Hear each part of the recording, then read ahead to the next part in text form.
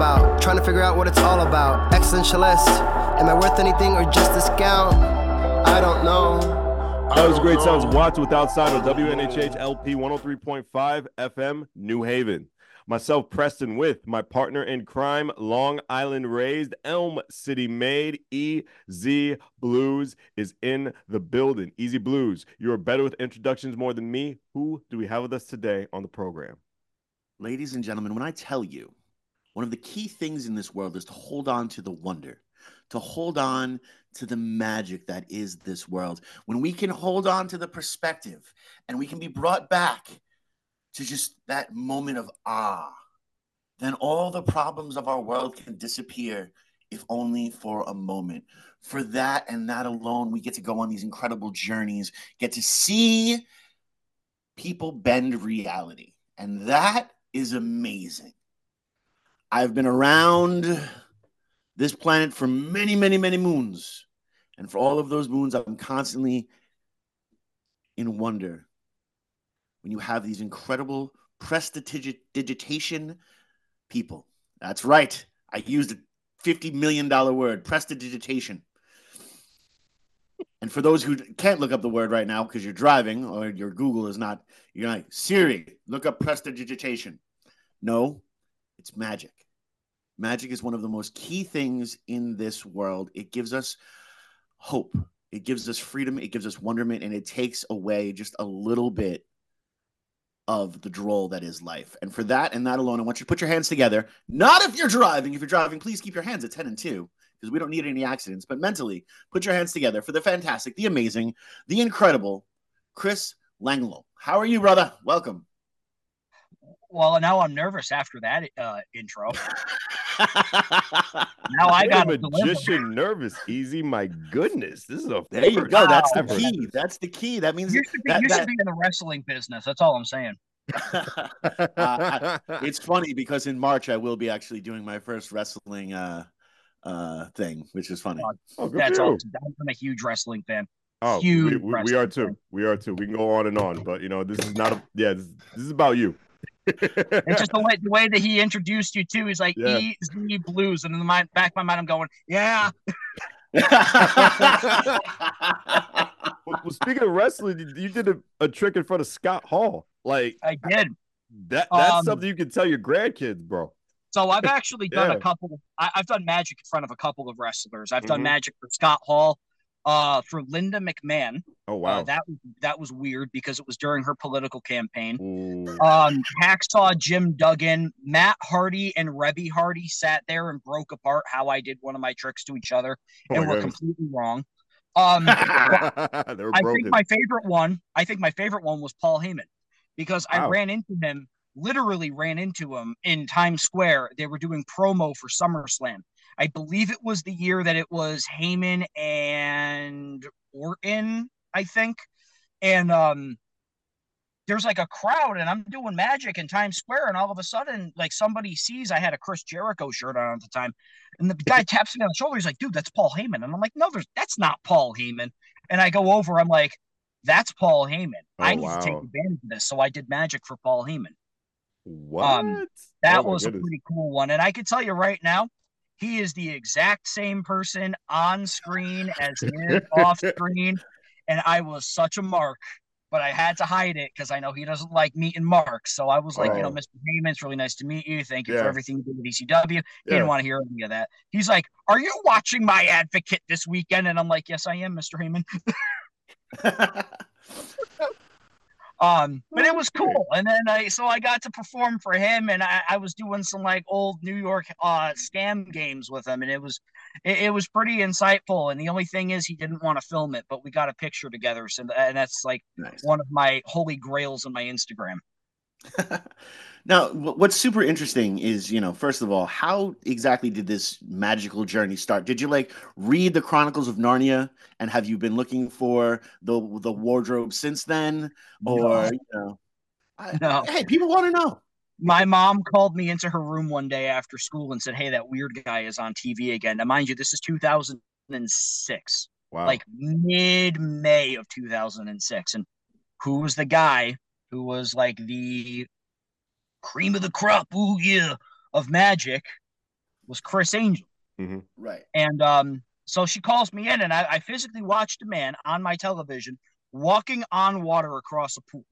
And Right. I saw like the women he was getting, the money he was making, the cars he was driving, you know, the hotel deals that he had. And I'm like, I'm going to do that for the rest of my life. So here in Connecticut, there was a magic shop in West Haven on Campbell Avenue. So I started taking like, you know, very, very beginner lessons, you know, just how to like talk to people, very simple moves. And a lot of it, I'll be honest with you, was stuff I didn't even want to learn. But, you know, in a case like with what I do, you have to learn the absolute basics before you go and branch out and start getting good at what you already want to become good at.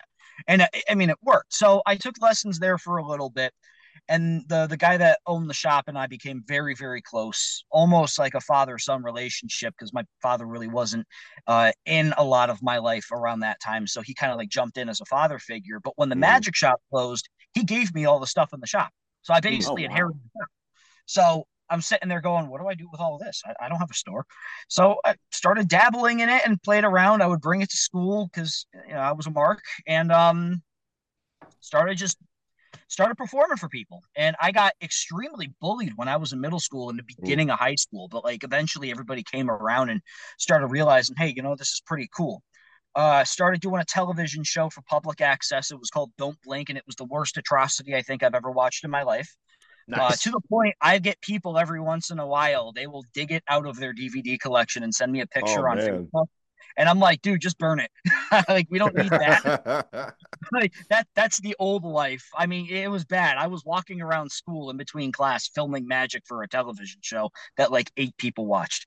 But after that, I graduated. I moved to New York City. That's where I learned how to hustle, how to market, how to talk to people, how to get in with the right crowd, how to dress, how to act, you know, how to hold things, which, believe it or not, in magic is a very important thing. And I'll get further into that in a little bit. But then I was dumb and I chased the girl back to Connecticut, and I've been here ever since. But I love Connecticut, so I don't really plan on leaving. I think I'm the only resident here who actually likes the state.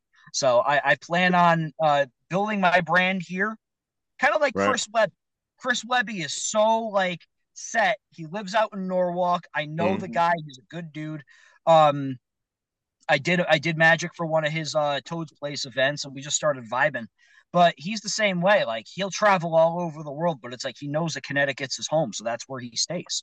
Yeah.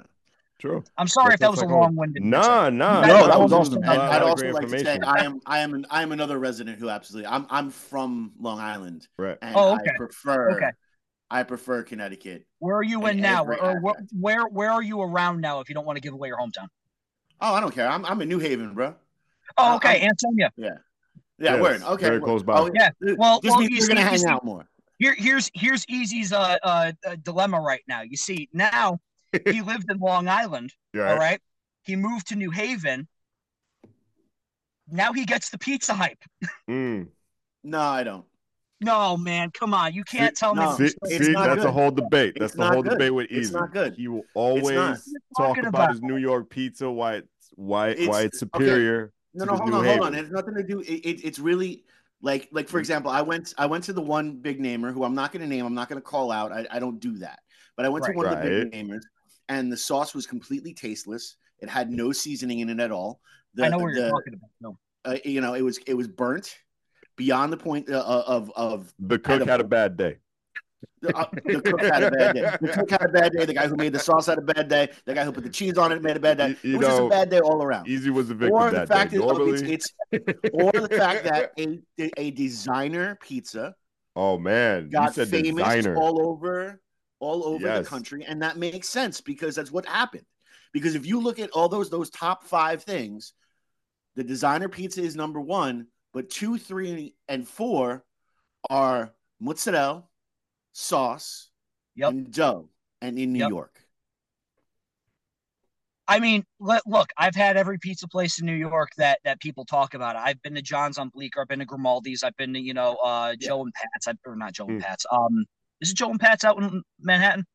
I think so, yeah. Believe so. But, basically all the big spots that Barstool went to. I've been there. Don't get me wrong. They're fantastic. It's something in the water, I swear. I believe it. But I just, to me, New Haven just first off, it's not burnt; it's charred. Um, Thank but you. Carcinogens you. are bad for you. Thank you. But the whole thing with me is I'm a very plain guy. I get cheese and that's it. But I always get it well done because people are like, "Oh, it's so greasy." Get it well done. It cooks the grease out of the cheese. But I mean, everybody's got their own opinions. Everybody's I'm different. not knocking New York pizza at all. Me either. Some of the best pizza I've ever had is in New York. But you know, I grew up with Pepe's and Sally's and Modern and Abate's and you know, Ernie's and Emil's, Mike's. That, you know, and talk to me. Talk to me. Zupardi's. Zupardi's. You know, so I was about to say Zupardi's. Talk to me. Yes. Zupardi's. All of that being said, like out here, I love Whaley. I love Amity. I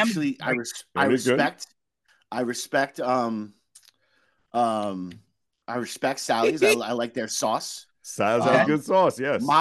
Modern does have a tendency to over oil their stuff a lot. But I still like them. I still like them. You know, they're still there. Notice there's one that I didn't mention, and that's all I'm gonna say. Because they don't know how to make pizza. The commercialized one, the one that got into their head a little bit, and I will admit, after their co-founder passed away, they have gone downhill. Okay. So all right, all valid statements. But you know, I'm leaning more toward Chris's side.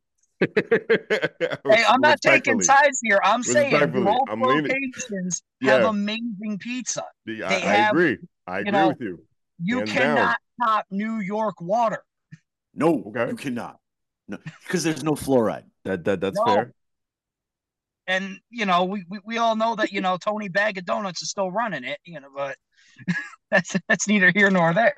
But hey, if it ain't broke, don't fix it. They haven't fixed it. They didn't break it. Excuse me. His name is Uncle Tony Bag of Donuts. Thank you very much. I'm sorry, Uncle Tony Bag of Donuts. How you doing? Exactly. You have a little bit of Italian in you. I can tell that. So you got to make sure you. No, I'm actually no part Italian, but I grew up. Two of my best friends are Italian. Lies. You're Italian by injection, if nothing else. Oh wow, that's the first time I ever heard that. Wow. So can I now? Does that mean I could start doing this? Of course you can do this. You lived in New York for a little bit. We talk like this, whether you're Italian or not. I was gonna say it's funny because if I get mad, like my Brooklyn accent starts to come out a little bit. You know, like if I gotta yell at the kid for something, I'll be like, well, you know, what are you doing? Come on, let's go. You know.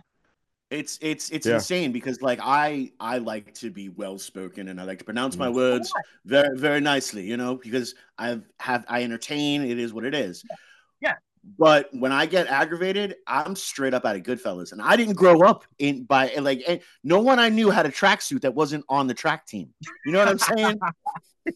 That's true. But like I get aggravated, and it's just straight up like I'm going to find a place to bury your body. You know what I mean? Yeah. It's ridiculous. There's been times I had to take Easy out of rooms. Plenty of times. Plenty of times I had to take Easy out the room and just calm him down. Be his unpaid therapist a couple times because he's gotta be like, hey, calm down, buddy. Here. Yeah. And it clearly wasn't his fault, but I just had to take him out the room.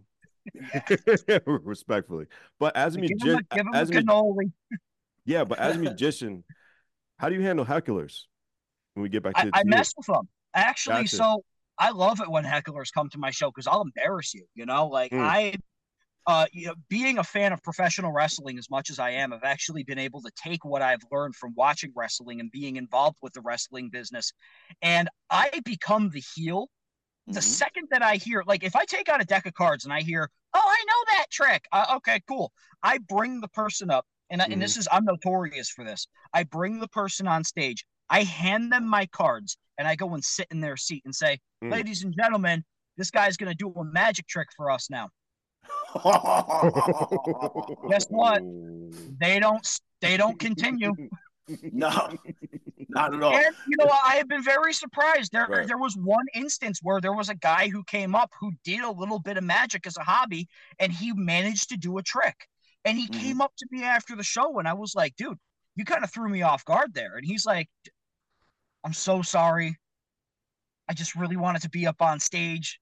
I'm like, "There's better ways to do it." But you impressed me. That would be like going into the ring and freaking, Yeah. giving Roman a spear and just saying, "Oh, I just wanted to go into a wrestling ring." Oh, There's better man. ways to do it, bro. You don't go in there and mess with the performers. But I mean, I've had people, and I'll admit I feel bad for them. People who have bought a ticket to my show and genuinely don't enjoy themselves because they're sitting there trying to pick apart everything I'm doing. And I'm like, that would be the equivalent of going to see Saw and then Right. sitting there and picking apart the mechanics of all of the traps and how they work instead of the theatrics of, oh wow, this is what this does and this is what this is the result of it. Instead, and it kind of ruins it. Well, no, see, that's what's super interesting because for the longest time, especially coming out of like the late 80s through the 90s, there were magicians that were out there showing how the tricks were done, which is a huge forget you, because we're on the radio. It's a huge forget you to the history of, the magicianship. It's one of the things that I really absolutely love. And I love how you stated before, you did things until you were good at them. And there has to be those basics because that's every art form out there. Right. You cannot be an amazing, graffiti artist unless you know how to cut a line. Exactly. You're not going to go to the Guitar Center and pick up a guitar and then start playing Eruption like Eddie Van Halen. Right. On your first day. Trust, I know, I play guitar. Eddie Van Halen is my hero. And I'm still working on things. It doesn't come overnight, but if you're dedicated enough and if you're passionate enough and you show that drive, then you're going to be good at it. And it took me a long time to figure out exactly what my niche was because I'm like, my main thing is close-up magic, David Blaine style magic, only I don't put, nails through my hand and spit up frogs and all of that, but it's the sleight of hand aspect of it. I've studied it for 18 years now. And I can, without sounding cocky, without sounding arrogant, I am very good at what I do. Yeah. But I've also been doing this as my full-time job for 18 years. So in a way, you have to be good at it, but you also have to be humble enough to where you can say, I could do this. This is pretty cool, but check this out. It's not just about the trick, it's the story that goes with the trick. It's the experience that I give to the person watching me. Right. And that I feel like is the ultimate talent. Is the fact that I can sit there and make complete strangers get along with each other, just even if it's for a little while. Well, no, and that is one of the key things and something that people can really, I think, became re-highlighted in the culture around the time that America's Got Talent came back on the air. Because you really got to take a look at, how these artists, and I'm going to say artists, how these artists were telling their story, and that one guy, I think his name was Dustin, was talking about adopting his nephew and all this kind of stuff, and told this incredible story, and then would bring the kids out at the end of it, and like millions of dollars, you win millions of dollars, sir, because that was beautiful. They by the way, they don't get the million up front with America's Got Talent. Oh no. I know a couple of guys who were on the show, and I know two guys that won the show, and it's not as they portray it on television. Granted, they're doing very well for themselves. Right. I know somebody who made it to the semifinals of America's Got Talent and was busy, legitimately had a gig every other day for 4 years straight just because of the America's Got Talent clip. And he didn't win. So that I think that's a lot of the reason why people go on and do it. But I want to circle back to what you were saying about exposing magic and how it was big in the 80s and the 90s. The Masked Magician was a huge one. And that son of a gun. Oh yeah, he and he got blacklisted from Las Vegas because of that. Because it turns out that the guy who was doing the show under the mask had a contract with one of the casinos out there, but because they dubbed his voice and they didn't tell you who it was, when they finally peeled his mask off at the very end of the series, the casino was like, get out. You're done. You're fired. You're fired. We don't want you here anymore, dude. But at the same time, Penn and Teller have been doing it since the 80s. They've been exposing magic tricks in a way. There's a clip, if you could look it up on YouTube. the very beginning of the show, they're standing behind a plate glass window, and it was a one-way. Was it a one-way mirror or a two-way mirror where you could see through the other side? But either way, that's what it was. It was a frame, and the glass would come in, and like the frame would close, and the glass would shatter, and they would jump out of it and zip line down to the stage. Well, the first thing they do in that show was expose how they did it, and then they had 2,000 people in the theater do a magic trick with them that you would have to buy at a magic shop. So like, but at the same time, it's like you could expose magic as long as you could do it with a little bit of respect of this is what it takes to make it. This is what the thought process is. And kind of do it your own way once you figure this out, not just, oh, this is how it's done. Ha ha. That's why Fool Us has become such a popular show, because people tune into that show thinking that if they don't fool Penn and Teller, they're going to get the trick revealed. And Penn and Teller reveal it, but they use code. And it's code that magicians would know, but laymen wouldn't, which is, if I hear Penn say something, a specific word, I'm like, okay. Now I can watch it back and I can go and look at that. But I mean, like, if I were to tell you that there was a turtle on stage, you guys wouldn't know what I was talking about when it comes to. I wouldn't know what you're talking about on WNHH LP 103.5 FM New Haven. Myself, Preston, and my partner in crime, Long Island Rays, Elm City made EZ Blues is in the building. Chris, I hope I didn't lose your train of thought. Go right ahead. Nope. I was kind of expecting that. Yeah, but like if I were to tell you that a turtle is on the stage and the magician's doing a magic trick with a coin, you're gonna be like, there wasn't a turtle on stage, but I know what they're talking about. Right. So you can reveal magic. I believe that if you reveal magic that you have to physically pay for, that's wrong. But if you reveal magic like a self-working mathematical card trick with decks of cards, that's okay, because it's math. You could buy a deck of cards. You're not paying for a secret that somebody spent 3 years developing and then sold to the magic circuit. And, you're just some random guy who's got money who buys the thing, sets it up, figures out how it's done, and then exposes it. So that way that person who created the trick, who a lot of them I know, are now not making the money that they deserve because their trick is now out in the public for anybody to see and duplicate. It's so interesting because that's kind of like streaming for musicians. Yeah. I mean, in a way, if you think about it. Yeah. That's why I still buy physical copies of albums. Yeah. No, it's super important. You could still buy physical copies of albums now. Yeah. Yes, I read that Best Buy was just getting rid of everything. Getting rid Best of but that just means you can buy them directly from the artist now, though, which means that money goes directly to the artist. Yeah. But Bandcamp, although I'm sure it's going to get evil at some point because they just got bought out by some sort of overlord. But Bandcamp right now, most of the money goes directly to the artists themselves. Good. Oh yeah, no, I said it. It's fine. Like that's something that I support. I want these artists getting their credit. I want them getting their due. It makes me sick how many people I know that are musicians that if one of their songs went on the radio, they'd be a hit tomorrow.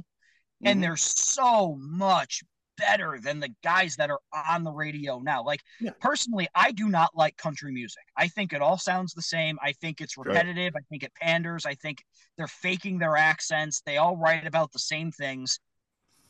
But I know people that write country music that write songs that are so much better than the guys that are on the radio today, who you can't even tell the difference between because their voices all sound the same and they got the same licks and tracks that they're using for every song. Well, that's one of the things, and I love how we can actually bring this into the magic world. But that's one of the things in music in particular. It's a lot harder to break through when you are different.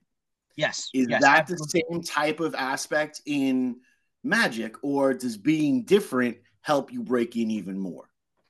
So I feel because there are people that are very different that are out there. If you get the chance, look up Dan Sperry.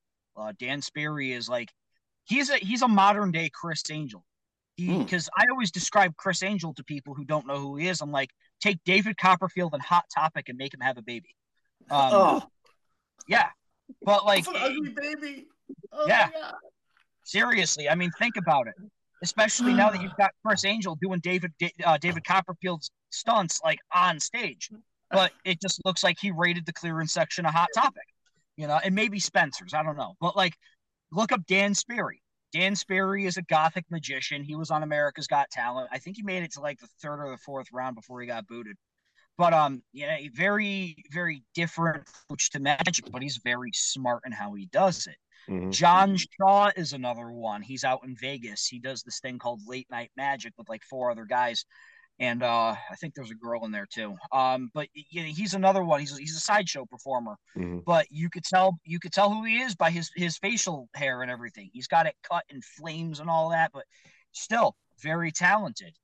But then you've got the guys like David Blaine, where they will go on Jimmy Kimmel or something wearing a black T-shirt and a tracksuit. But the reason why he does that is because he says that the less flashy I look, the more people will look at what I'm doing in my hands. And I completely agree. But the problem now is the fact that everybody is trying to either duplicate Chris Angel or David Blaine, or they're trying to come up with something of their own that is so outlandishly ridiculous that people are either like, that's really cool, I'm going to watch that, or what is he doing? Get off of my TV screen. Right. So diversity is great. Building a character is great. I have a character. When I'm on stage, I'm me, but I'm a lot more, rambunctious. And the second that my rings and my hat go on, I'm in character. So, I could differentiate myself versus my character, but I also feel that I'm a little different than everybody else because I'm one of those magicians where I don't look like I know what I'm doing half the time. I can't tell you how many times you see these magicians on TikTok or on Facebook or Instagram who are sitting there at a table shuffling cards like they've been dealing blackjack for 30 years, and they've got all of these skills. If I saw that guy sitting at a park bench doing that with a sign that said, come see a magic trick, I won't go up to him because I know I'm going to lose money. But if I see a guy who's shuffling cards like this and, dropping cards and it's not like perfect, and then I see that he goes out and does this mind-blowing trick, I'm going to be like, where did that come from? That was awesome. It's like the pack small, play big, or, you don't want to look too flashy or else it's going to give too much away. I feel like the less flashy you are, the less, out there you are, if you're good at what you do, you can get away with it because then people are going to be like, dude, there was this guy just sitting at the bar and all of a sudden he made this entire packet of salt disappear and it came out of my dollar and then he just went back to drinking his beer. He just looked like some average dude. Instead of like going, oh, there's a guy in a 3-piece suit and a hat over there. That guy's got to be a magician. I don't want to go near him. So, and I've seen that too. All about approach. Absolutely. Yeah. First impression. Like there's people when I used to intern at the magic shop in New York City, Phantasma, and there were people that would come in and I'd be like, you're a magician. I could just tell by the way you're talking. Right. Now the real important question is, when did you first read P.T. Barnum's autobiography and what did you think of it?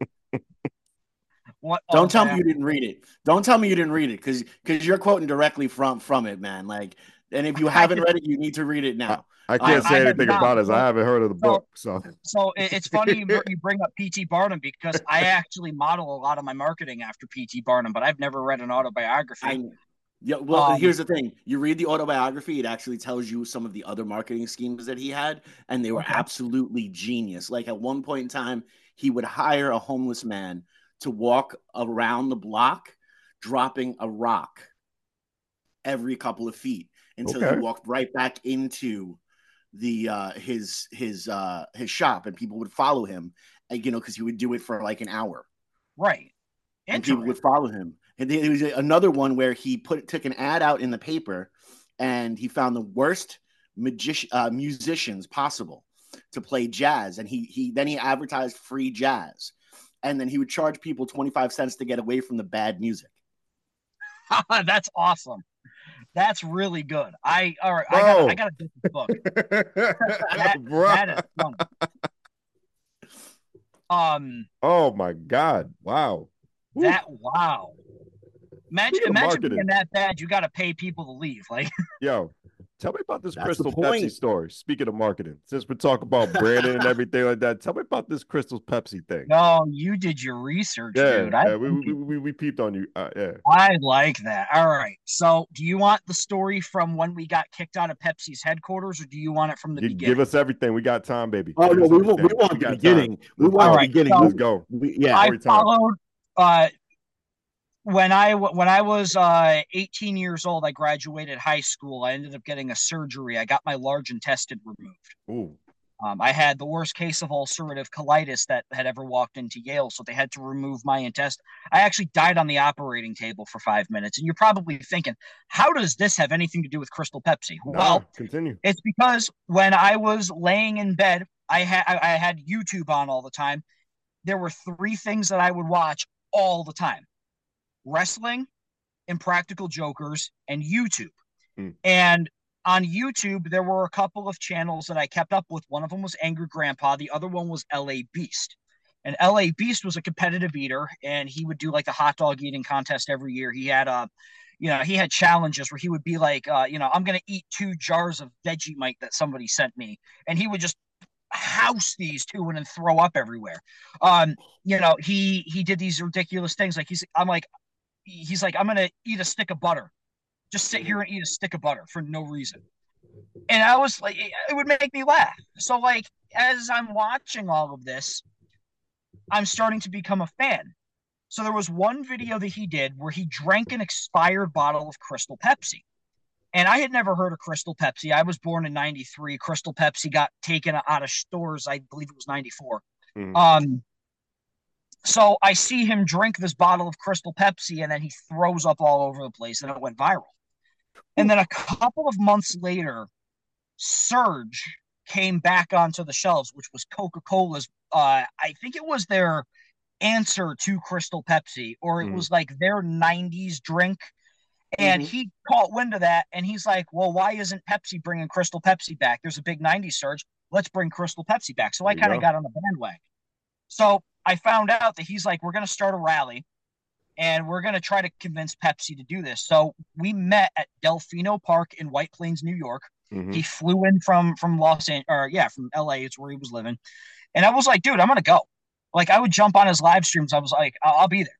And I walked from the Rye train station to Delfino Park, which was 11 and a half miles on a highway, just so I can get there. We ended up, we had banners made. We had a guy come in from Michigan with a big truck it was like a custom box truck, bring back Crystal Pepsi. We went to Pepsi headquarters, where they hung up on us like 3 or 4 times. And I finally called, and I was like, let me talk to them. I'm good at talking to people. I'm pretty persuasion. So I got them on the phone, and I was like, hey, is there any chance that we can at least get somebody? There's like 30 of us out here right now. Is there any chance you could send somebody in marketing out just so we can talk with them? And they were like, you know what? Because you sound nice. Yeah, we'll do it. So we met up there. They had one of their guys come out, LA Beast, whose real name is Kevin, walked in with them. And about 45 minutes later, after we were all thinking that they killed him, he comes out about 45 minutes later, and he's like, he kind of gives us like a thumbs up. And I'm like, what does that mean? And he's like, well, you'll find out later. Slept at his house that night because I missed the train going back to Connecticut. Slept on the couch that he threw up on in the room when he did the Crystal Pepsi video. So I thought that was great. And it lasted about 4 days. We invaded a party at Bryant Park in New York City that Pepsi was doing. Oh, wow. We went to their secondary headquarters. By the way, we got kicked out of all of these places. Ooh. And then the last day, like he was heading out to Chicago, and I'm like, surely this is going to work, right? And he's like, yeah, don't worry about it. That was August. October, they announced that Crystal Pepsi was coming back to the shelves. And to this day, he gives me the credit, because if it wasn't me making that phone call to get their rep out, he doesn't think it would have happened. And I'm like, dude, I'm not the one with 3 million followers on YouTube. This means you're doing it. Oh, man. So, I mean, I could say that I had a hand in it. And then, of course, when it came out in stores, I was doing very well monetarily at the time. and went into every store and bought every single bottle.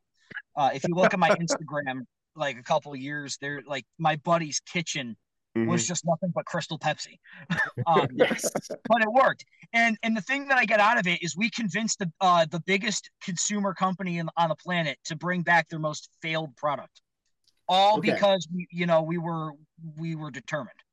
Now hold on. I got this beautiful idea for you, man. I don't know if you're already using it, but like Uh-oh. I'm an idea guy. I'm 100% an idea guy. I don't know if you ever listened to the show or not, but here's the thing: what you do in your act at some point, you take like a regular bottle of Pepsi, right, and you tell this story, and while you're doing that, the color goes away from the Pepsi, and it just becomes crystal clear.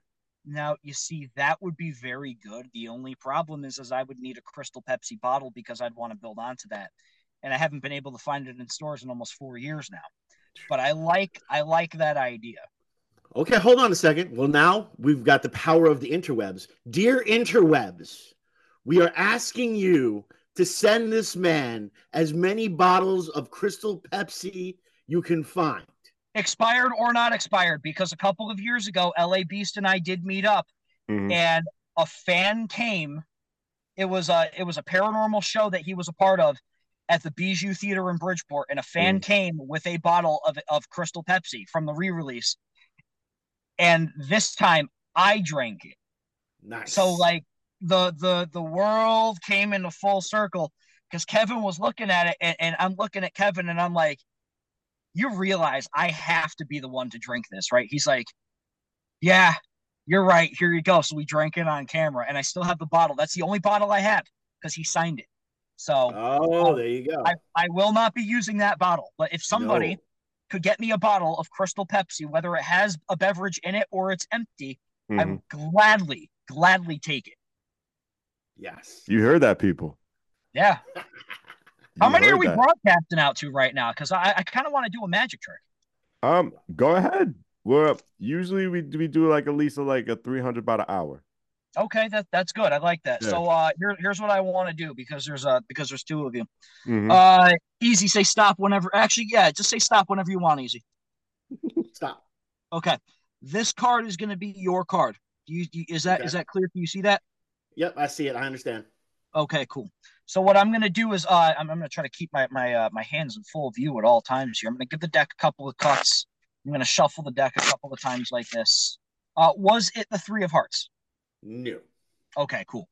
So now what I want you to do is let me try to fan these a little bit better. I want to see if you can actually see the card in here. And if you look really, really closely, you'll actually be able to see it pop right out at you. As a matter of fact, I could go and grab it just like that and pull the 10 of diamonds right out of the deck. Right? That was awesome. But then here's the cool part though. So you take the 10 of diamonds, right? I'm gonna take it, I'm gonna put it right here in my hat. Okay? Preston, wherever you would like, say stop. Stop. All right, so you stopped on the 10 of clubs. Now that's close, but that's not the one that I need.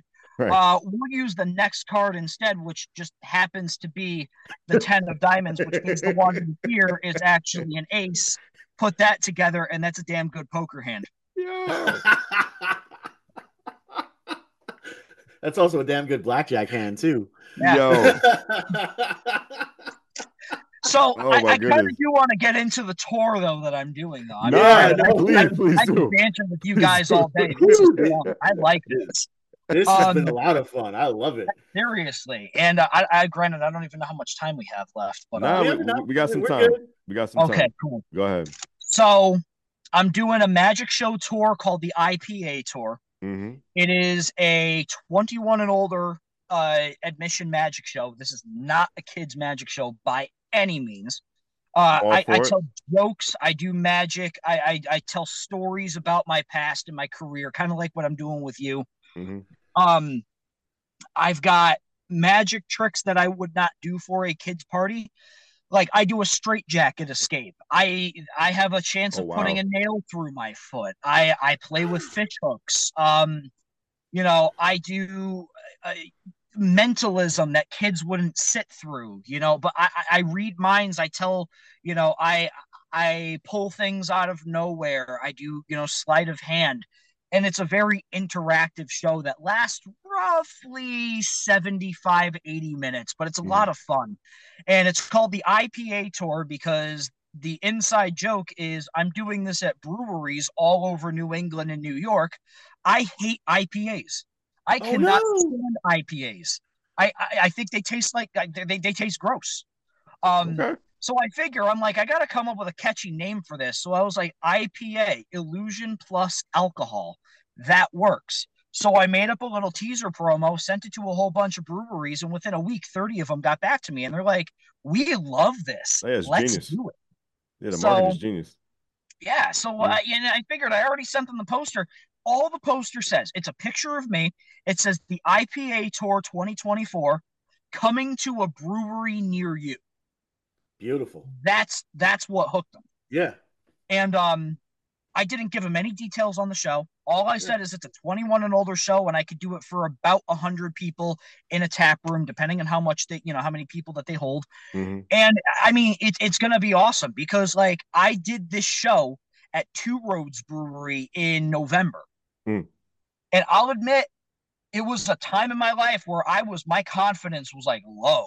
You know, where it's like you're like just in a rut and you're like, damn, I really don't want to. Like, I almost canceled the show. That's how bad my head was. Oh my goodness. But the fact of not only did I sell it out, not only was I able to be completely unfiltered, completely real, me, not a kid's magician anymore, because that's what I did for 15 years was kids' parties. The fact that I was not able to leave for an hour after that show because people came up to me and wanted to talk to me and take pictures and have me sign things. And they were saying it was one of the best magic shows they had ever seen. I was like, this is it. This is it. This is what was behind the Legends of the Hidden Temple rock wall, you know? This is what I was looking for. Like, I could tell he liked that reference too. He loved it. Like, this is the niche. I'm done doing kids' magic shows. This is what I got to do now. And it worked. So I kind of just, I took advantage of, you know, the fact that people were, dare I say, feeling the Kavorka and took it out and took it out to the road. And guess what? It's working. Now I've got 32 breweries booked and I've still got like 60 of them waiting for me to get back, waiting to get back to me for dates. That's beautiful. And depending on how my summer goes, I might continue this tour after Labor Day. Yeah, I would. Oh, so, yeah. Absolutely. Yeah. Absolutely. And it probably feels better.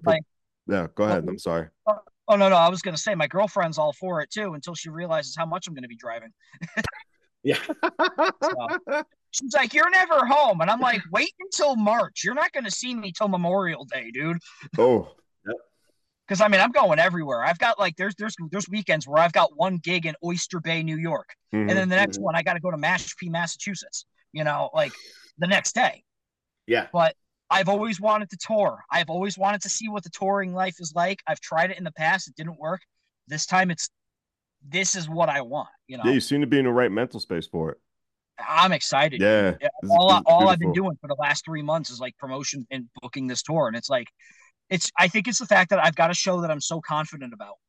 It's like, this is what I want to show people. This is what I want people to know me as. And I finally got it. Yeah. And you want to know something that actually makes this super incredible for the people that are just listening on the radio right now. This man is actually in his car with his seatbelt buckled, ready to already go on tour. Oh, yeah, that's how ready this man is. He showed up to this interview today, ready to go on tour. Yes, sir. My boy is determined. I have a gig in a little bit. I got a gig like right after we're done. I got to head up to a gig that I'm doing. So like I'm partially like I got my button down. It's not buttoned. My bowler, my freaking fedora is in the back. Like I'm ready. Like my show's in the trunk right now underneath all of my kids' stuff. I'm always ready. I always have a deck of cards in my pocket too. You never know. Yeah. ABC, man. ABC. Always doing it. Closing. Always be closing. I was going to say always be closing or creating. Yeah. I guess always be creating too. Always be creating. You always got to create new stuff. You know what I'm saying? Especially in your profession. It's funny because I don't have a creative bone in my body. I really don't. what I like, if you gave me a deck of cards to say come up with a concept that nobody's ever seen that could fool Penn and Teller, I'd be like, no. Oh, But my whole thing is I can mhm. take tricks and I can morph them together and I can create stories out of them. Right. Well, that's the key is becoming a great storyteller, and that's something Yep. that's with every single art form. It really relies on it. Now, when I have not seen your act. We've never met before, right? No, I mean, No. I've never seen your act or anything like that. The stories that you tell, are they autobiographical, or are they the character itself? Because you also talked about being a wrestling fan. You talked about how your character is pretty much you on 11, which is really, if you look back at all the most successful wrestlers in the world, it was really just them up Yeah. onto 11. Yeah. Yeah. So is it autobiographical, or is it a fictional character? Like I said, are you back in Narnia? No, You're no, back no. in So a Narnia. lot of it, is true to heart. It's true to like I tell the story about how I got so wasted in New York City I thought I time traveled. That's a true story. Been there. I tell the story about how I put a nail through my hand back in high school. That's a true story. Mm. But you also, and I'm quoting the Mac and Dream, that's the roads. You never let the truth get in the way of a good story. So Exactly. there are some things in the show that are over embellished just a little bit, but you'll never figure out what exactly it is because I'm just that good at telling the stories. And there are things that I may or may not have had to add to from other friends of mine that just make the story a lot more compelling.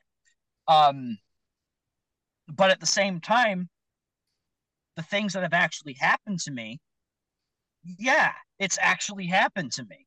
I Right. actually did get drunk to the point where I thought I time traveled to 1958 down in Coney Island. I did have an instance where I was performing close-up magic at a nightclub and did magic for Wiz Khalifa for 2 hours and had no idea who it was. Um, I did in fact see Penn and Teller 16 times on Broadway to the point where they not only knew me by a first name basis, but if they didn't have to do Jimmy Kimmel that night or Jimmy Fallon that night, they were going to go out to lunch with me. Um, Aw. yeah, and Teller talked to me, and that kind of threw me off guard too. I was like, "Whoa, hold on a second, this is breaking. Don't break kayfabe." Yeah. But yeah, I like magicians and acts in general where it's you could relate to them because you're up there, you're seeing a real person. I Mhm. talk about how I was homeless and living on a subway. I Mm. talk about my surgery. I Mm. talk about my family problems that Mm. I had because when I was coming up, my family and they still don't support this. They Right. think I should get a real job. It's been an 18-year argument that I just finally gave up on. Mm. But it's me. It's genuine. It's real. It's when I feel the most confident in myself is when I'm up there and you can see that. And I feel like anybody who wants to like get their name out, they have to be bigger than what they really are. And oh boy, did it just start snowing. Whew. The real magic right there. The real Yeah, magic. Oh my yeah. goodness. And the But real yeah, magic is I didn't say the second time with WNHH LP 103.5 FM New Haven because I'm so wrapped up in this awesomeness that is Chris right here on our program. And I was gonna say, make sure you don't get in trouble. I probably am, but it's cool. I'm all right with this. I'll take the L on this one. But is besides Madison Square Garden, what other venues are your dream venues? Well, Madison Square Garden is my life goal. I want to Yeah. be the first magician to sell out a show at Madison Square Garden. And there's another guy who claims that he did it, but it wasn't a complete magic show. It was a comedy show with a little bit of magic thrown in there. So Mm. I want that title. But let's see. Other venues, huh? Um Somebody asked me if I would do the Sphere in Vegas, and I flat out said no, because I don't think that I don't think it's a performance venue. I think it's a giant movie theater. I agree. Uh, I yeah, think agree on about it. that. When I you totally two agree. went there, when Yes. you two was there, how Yeah. many people watched you two? No, nobody. Nobody. No, but not what you probably They didn't watch the even know there was a background. band on I that stage. totally agree. It's an Um, attraction. Yes. and Go ahead. even Well, before I want to dive into that actually Mhm. because okay, U2 has become so dependent on all those pops and whistles that go around. They've been doing that since the Lemon tour, And I can honestly say that because I saw them at the Tibetan Freedom Concert the same year as the Lemon Tour. And, Bono was out in just a sweatshirt and like sunglasses. Like that's just kind of like what it was. And they were one of the worst bands I've ever seen. They were not tight. They were not held together. It was rough. When I saw them years ago, I thought they were very good. I feel like they need to change their set list up a little bit, but that's just me. I'm a huge concert goer, so like I love music. I love going to concerts. But I also go to concerts so I can get inspiration for my show too. Right. I look at lighting, sound, I look at like crowd, control and all that. I'm like, I wonder how I can, attribute that. But going back to the Sphere, I think it was Paul Stanley recently that said it. Somebody asked him if Kiss was going to do the Sphere, and he's like, nobody's going to go there and watch the band. You're all there for the big theatrics on the screen. Mm-hmm. And I'm like, coming from the band that's literally the second biggest theatrical band on the planet right now next to Rammstein, that's saying something. If they don't want to do it, something's got to change there. I mean, granted, I respect them for doing what they did as far as building a theater that is so crystal clear. Apparently it is the clearest screen on the planet right now. It's like 16 or it was 16K or something like that, or it makes 4K look like 720p. Well, to keep things massively clear, and especially clearing up that you've got the tour coming up, can we talk about a little bit where you're going to be starting off this tour and how people can get tickets right now? Absolutely. Yeah, absolutely. So I'm going to be starting March 1st at Stony Creek Brewery in Brantford.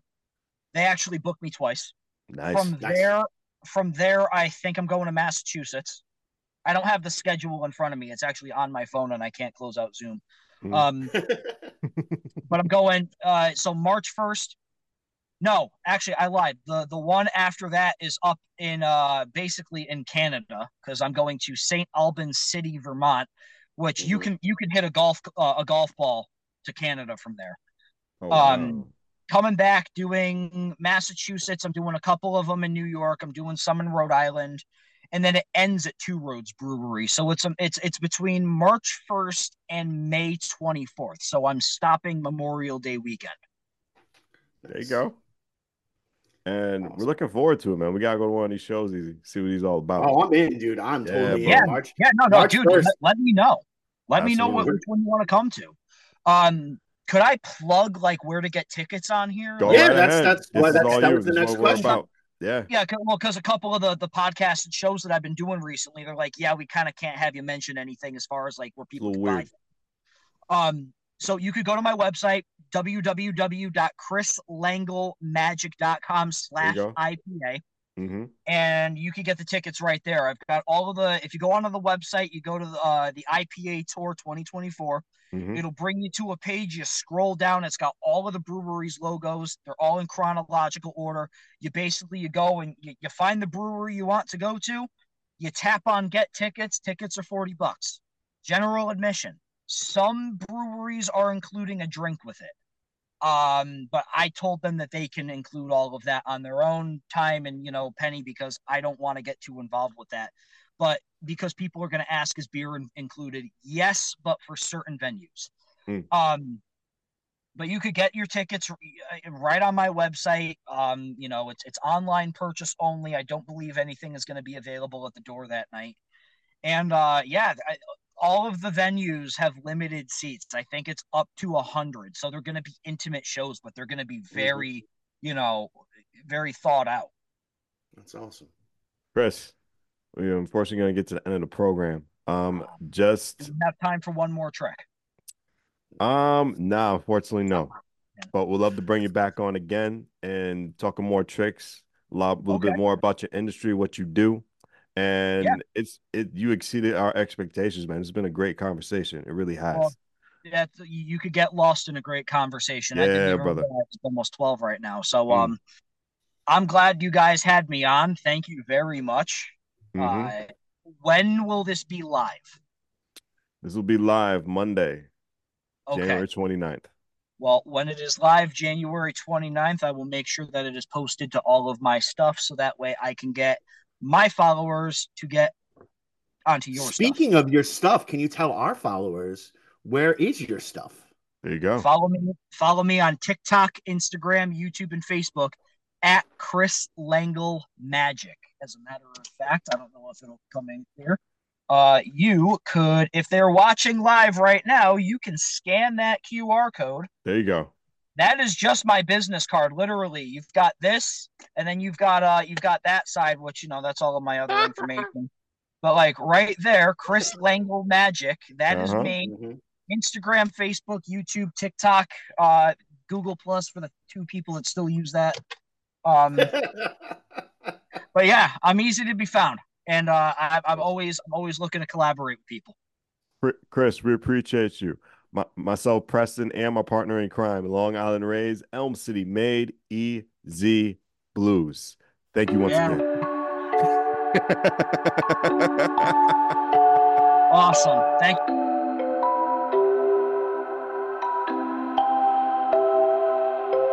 Wondering what to write about, trying to figure out what it's all about. Existentialist, am I worth anything or just a scout? I don't know.